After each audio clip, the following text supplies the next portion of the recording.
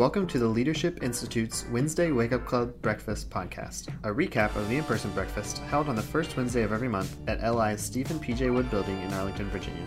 To attend a future breakfast, visit www.leadershipinstitute.org/breakfast. On August 1st, 2018, Mark Mix, president of the National Right to Work Committee and National Right to Work Legal Defense Foundation, explained the monumental Supreme Court case Janus v. American Federation of State, County, and Municipal Employees, or Janus v. AFSCME.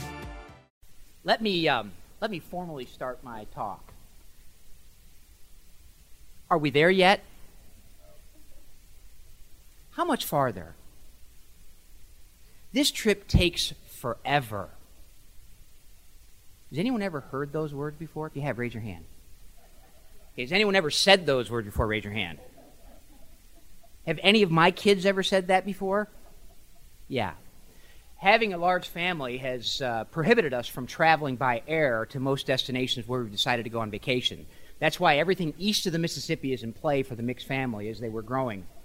We have a large car. My wife started out with a very sexy two-door sedan when I met her. I had a 1996 Volvo with 4 doors and could fit 4 people comfortably. And when we got married, we used those 2 cars, and then we had our first child, had Kelsey, and we ended up going to an SUV, a little bit of a crossover SUV. And then I was forced to go to a minivan, which was very difficult. And then when we had our 6th child, we realized that we could get a big GMC Yukon.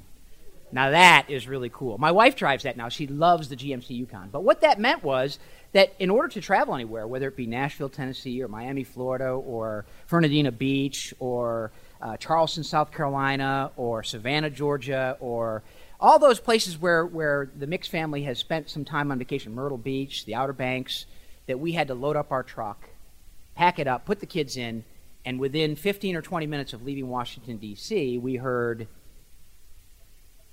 "Are we there yet?" And you know, those words, while they may be a little bit annoying to a father who will not stop, anybody else in the room who drives through the night continuously without stopping? Yeah, there you go. Good. Thank you. I feel a lot better about that. My kids still, my daughter Samantha, who's our number 4 daughter, still is very scared of going on trips because she's afraid I won't stop. But anyway, are we there yet? Are we there yet? Those words ring true when we talk about the issue of compulsory unions in America and right to work. Because since 1935, our legislature and our then President Franklin Roosevelt decided it was appropriate to compel American workers to join a private organization and then pay a fee to this private organization for the privilege of working in America. Now, we shake our head about that and say, how can that be? Well, there's lots of things that we can shake our head about and say, how can that be? But one thing we can do is we can put our shoulder to a job like that and try to restore individual freedom and freedom of association in America's workplaces. It's a little slice of the pie, but ladies and gentlemen, as we walk through this talk today, I'll hopefully will convince you that it's a bigger slice than any of us in the public policy process imagine, and the implications of this privilege that have been granted to organized labor have had a radical impact on the country as a whole. Not labor unions in their pursuit to represent workers, but labor unions using their political power granted by the Congress, by state legislatures, by county boards and commissions. These powers of privilege of politics in speaking to a government is a policy that has granted them unbelievable and undeniable privilege and power in the American public policy process. Ladies and gentlemen, on June 27th, the Supreme Court did something about that, and that is a case called Janus v. AFSCME. I'm going to talk about that case, but let me first just set the table by saying in 1935, when we created the federal labor policy, it wasn't until about in the mid-1950s when union officials in the public sector said, you know, this is a pretty neat little power to have, to be able to compel people to join us and pay dues as a condition of working in America. And someone in Wisconsin, of all places, there was a guy up there, the progressive state of Wisconsin, decided this model was going to be pretty cool for the states too. And so in 1959, Wisconsin passed the first statewide bargaining law for government employees in America.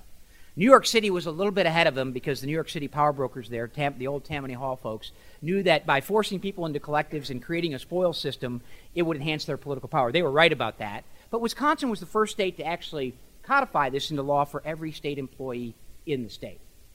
And ladies and gentlemen, what power that granted them. The ability to compel any state employee to be in this collective unit and then force them to pay for the privilege of being compelled. That odyssey, beginning in 1959, started to grow and started to expand across the country till the 1970s, when many states started passing these laws. In the private sector, while the unionization rate there was declining a little bit, the unionization rate in the government sector was growing exponentially.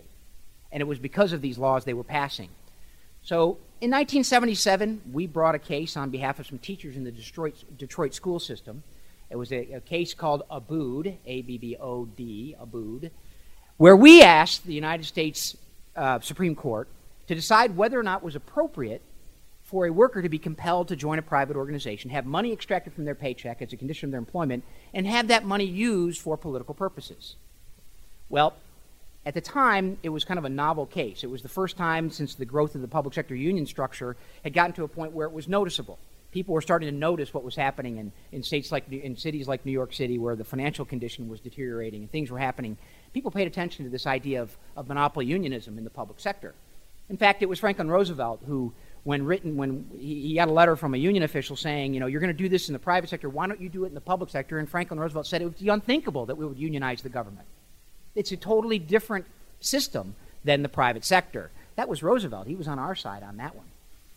So we bring this case and we go to the Supreme Court and we let them know that our plaintiffs in this case, coming out of Michigan, the Detroit School Board, we sued them, and we said these workers were compelled to pay for politics which they disagreed with. And the Supreme Court looked at it and said, you're probably right about this. The idea that we can force someone to have money taken out of their paycheck to be used for overt political campaigns, for causes and ideals that they don't believe in, is wrong. We can't do that. So the court, like Solomon, decided to split the baby. They said, we can't force these people to pay for overt politics, but we certainly can allow the unions to conduct their business and allow them to continue to compel workers to pay a fee as a condition of working for their own government. So from 1977 till June 27th in 2018, the fight to free public sector workers from this compulsory power of union officials has been waged by the National Right to Work Legal Defense Foundation. The folks, many of you may have known Reed Larson. Remember Reed Larson founded the Right to Work Foundation in 1968, primarily to litigate issues like this and take cases from inception on behalf of one individual to the highest court in the land. What a beautiful story that is, ladies and gentlemen.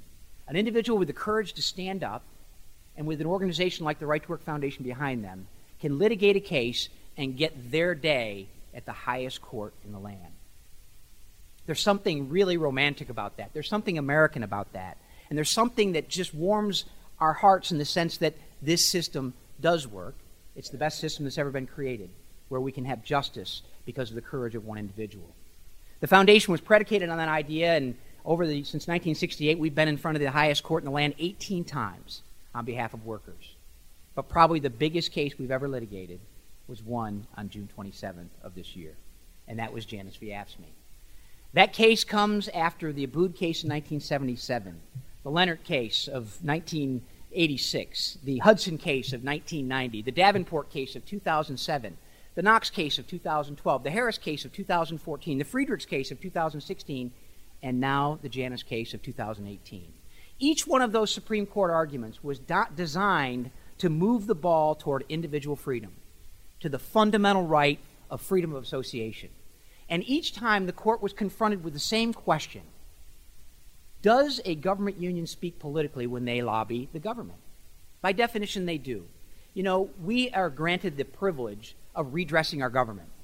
It is we the people. It is a divine experiment in self-government. And yet, in America, in the public sector, we have granted a private organization a position between taxpayers and citizens and their elected officials. And that has been labor unions. In the mix there, in the middle, with extraordinary power to influence the direction of government. Because everything that government does is allocating our tax dollars. They are speaking politically, if you will, or from a policy standpoint, they're speaking on what the priorities of government will be. And those priorities affect each and every one of us in this room. So we have always contended that everything that government unions do is political. It is political speech. They are trying to convince legislators or members of Congress or mayors or city councils how to allocate taxpayer resources. That's political speech. And each of our arguments, as we build up from Abood to Janus, has included that argument that this is an impossible, unworkable situation if you're going to allow them to compel government employees to pay for the privilege of working for their own government. And through the course of those cases that I laid off, there will be a quiz. You'll have to name these cases and the years and the decisions. But through the course of these cases, we proved to the government, we proved to the courts that it was unworkable to try to regulate a system of First Amendment rights, to try to regulate a system of association when it comes to a core principle like political speech. And so with Mark Janus and Diane Knox and Pamela Harris and all the plaintiffs that were the lead plaintiffs in the cases that we talked about litigating up to the point of Janus, we have stood up and said, this can't be compelled. And finally, on June 27th, 2018, with Morton Blackwell standing on the sidewalk with me, no greater privilege. Probably having Reed Larson there would have been just a little bit better, but having Morton there was pretty cool. I'm a Leadership Institute grad, by the way. I'm a youth leadership training school graduate. I'm a legislative project management school graduate. I'm a candidate development school graduate. I'm not a public speaking graduate, as you can tell. But I'm going to get that diploma someday, I promise. I will. I'll look on the calendar and see when the next one is. But in all those days, we finally got the court to say that everything that government unions do is political. And they can no longer compel any government employee anywhere in America to pay dues or fees to get a job. And ladies and gentlemen, that decision was broad sweeping. Justice Sam Alito led a majority of Thomas and Roberts and Gorsuch and who else? Who am I missing? Yeah, that guy. Good. Thank you. That basically articulated exactly what we had been saying since 1977. Saying that this speech and the power of unions to manipulate these collectives in a sense of forcing them to pay fees for the privilege of working for their government when they're actually redressing government on issues that they would say, well, these are important issues, workplace issues. Well, no, they're not. While they may be managing the workplace for many friendly governments, the idea that they're allocating resources is something that's very important, and the court agreed with us on a 5-4 decision. And not only did they say workers can't be compelled to pay dues or fees to keep a job or to get a job in government, they said, and they went farther, we actually asked them to say this, we didn't think they were going to, but they said that every worker, government worker in America, has to opt in to the union as opposed to opt out. Now, ladies and gentlemen, that may not sound much to you, but for a guy who's been working on this for 32 years, as Vice President Joe Biden would say, and since I won't say it because my daughter's here, it's a big deal. It's a big deal. Because as of June 27th at 10:05 a.m., when that decision was handed down, union officials across the country had to go to every single government employee in the 22 states, over 5 million workers who are affected by this, and actually who are non-members of the union and are compelled to pay fees, actually had to get them to sign an affirmative waiver of their First Amendment rights. So from that moment forward, no controller in the 22 states that allowed compulsory dues should have taken one more penny from any worker that worked for the government, whether it be the state government, the county government, the city government, the village government, whatever it was. They could no longer compel anyone until that worker affirmatively said, you can take my money. That doesn't sound like a very big deal to you, does it? Sounds simple, sounds commonsensical, doesn't it? It's about money, that's right. Organized labor in this country is a $20 billion a year business, and they spend gads and gads and gads on politics. You know, we do a study every 2 years when the federal election cycle completes itself, and just by looking at the reports that they file, this is stuff that doesn't go, that they don't report, a lot of stuff they don't report. They spent $1.7 billion in federal elections alone. Now, why do they spend that money? Because they've got the power from government to compel that money. They are wards of the state. They have to play politics because if the politicians in office don't continue to allow them to collect this money, they're out of business most likely. But $1.7 billion, let's count that off. That's more than the DNC spent. That's more than the RNC spent. That's more than Donald Trump spent. That's more than Hillary Clinton spent. That's more than Soros spent. That's more than the Koch spent. And now, ladies and gentlemen, they can't compel another state employee anywhere in the country to pay them as a condition of working for their government. The Janus decision is not the end of the road. We're not there yet. This battle, though, however, I don't think is going to take forever. We're almost there. When I tell my youngest daughter, Madeline, when she asks how much longer, I will say 1 hour, 258 minutes. That sounds a lot better than 5 hours, Madeline. How much farther do we have to go? Well, we've got the private sector to free. We have right-to-work laws in 27 states right now that are in effect. We passed one in Missouri, the 28th right-to-work law we passed in Missouri. However, it never went into effect. It's on the ballot August 7th. Anyone here from Missouri or knows anyone in Missouri, tell them to vote yes on Prop A.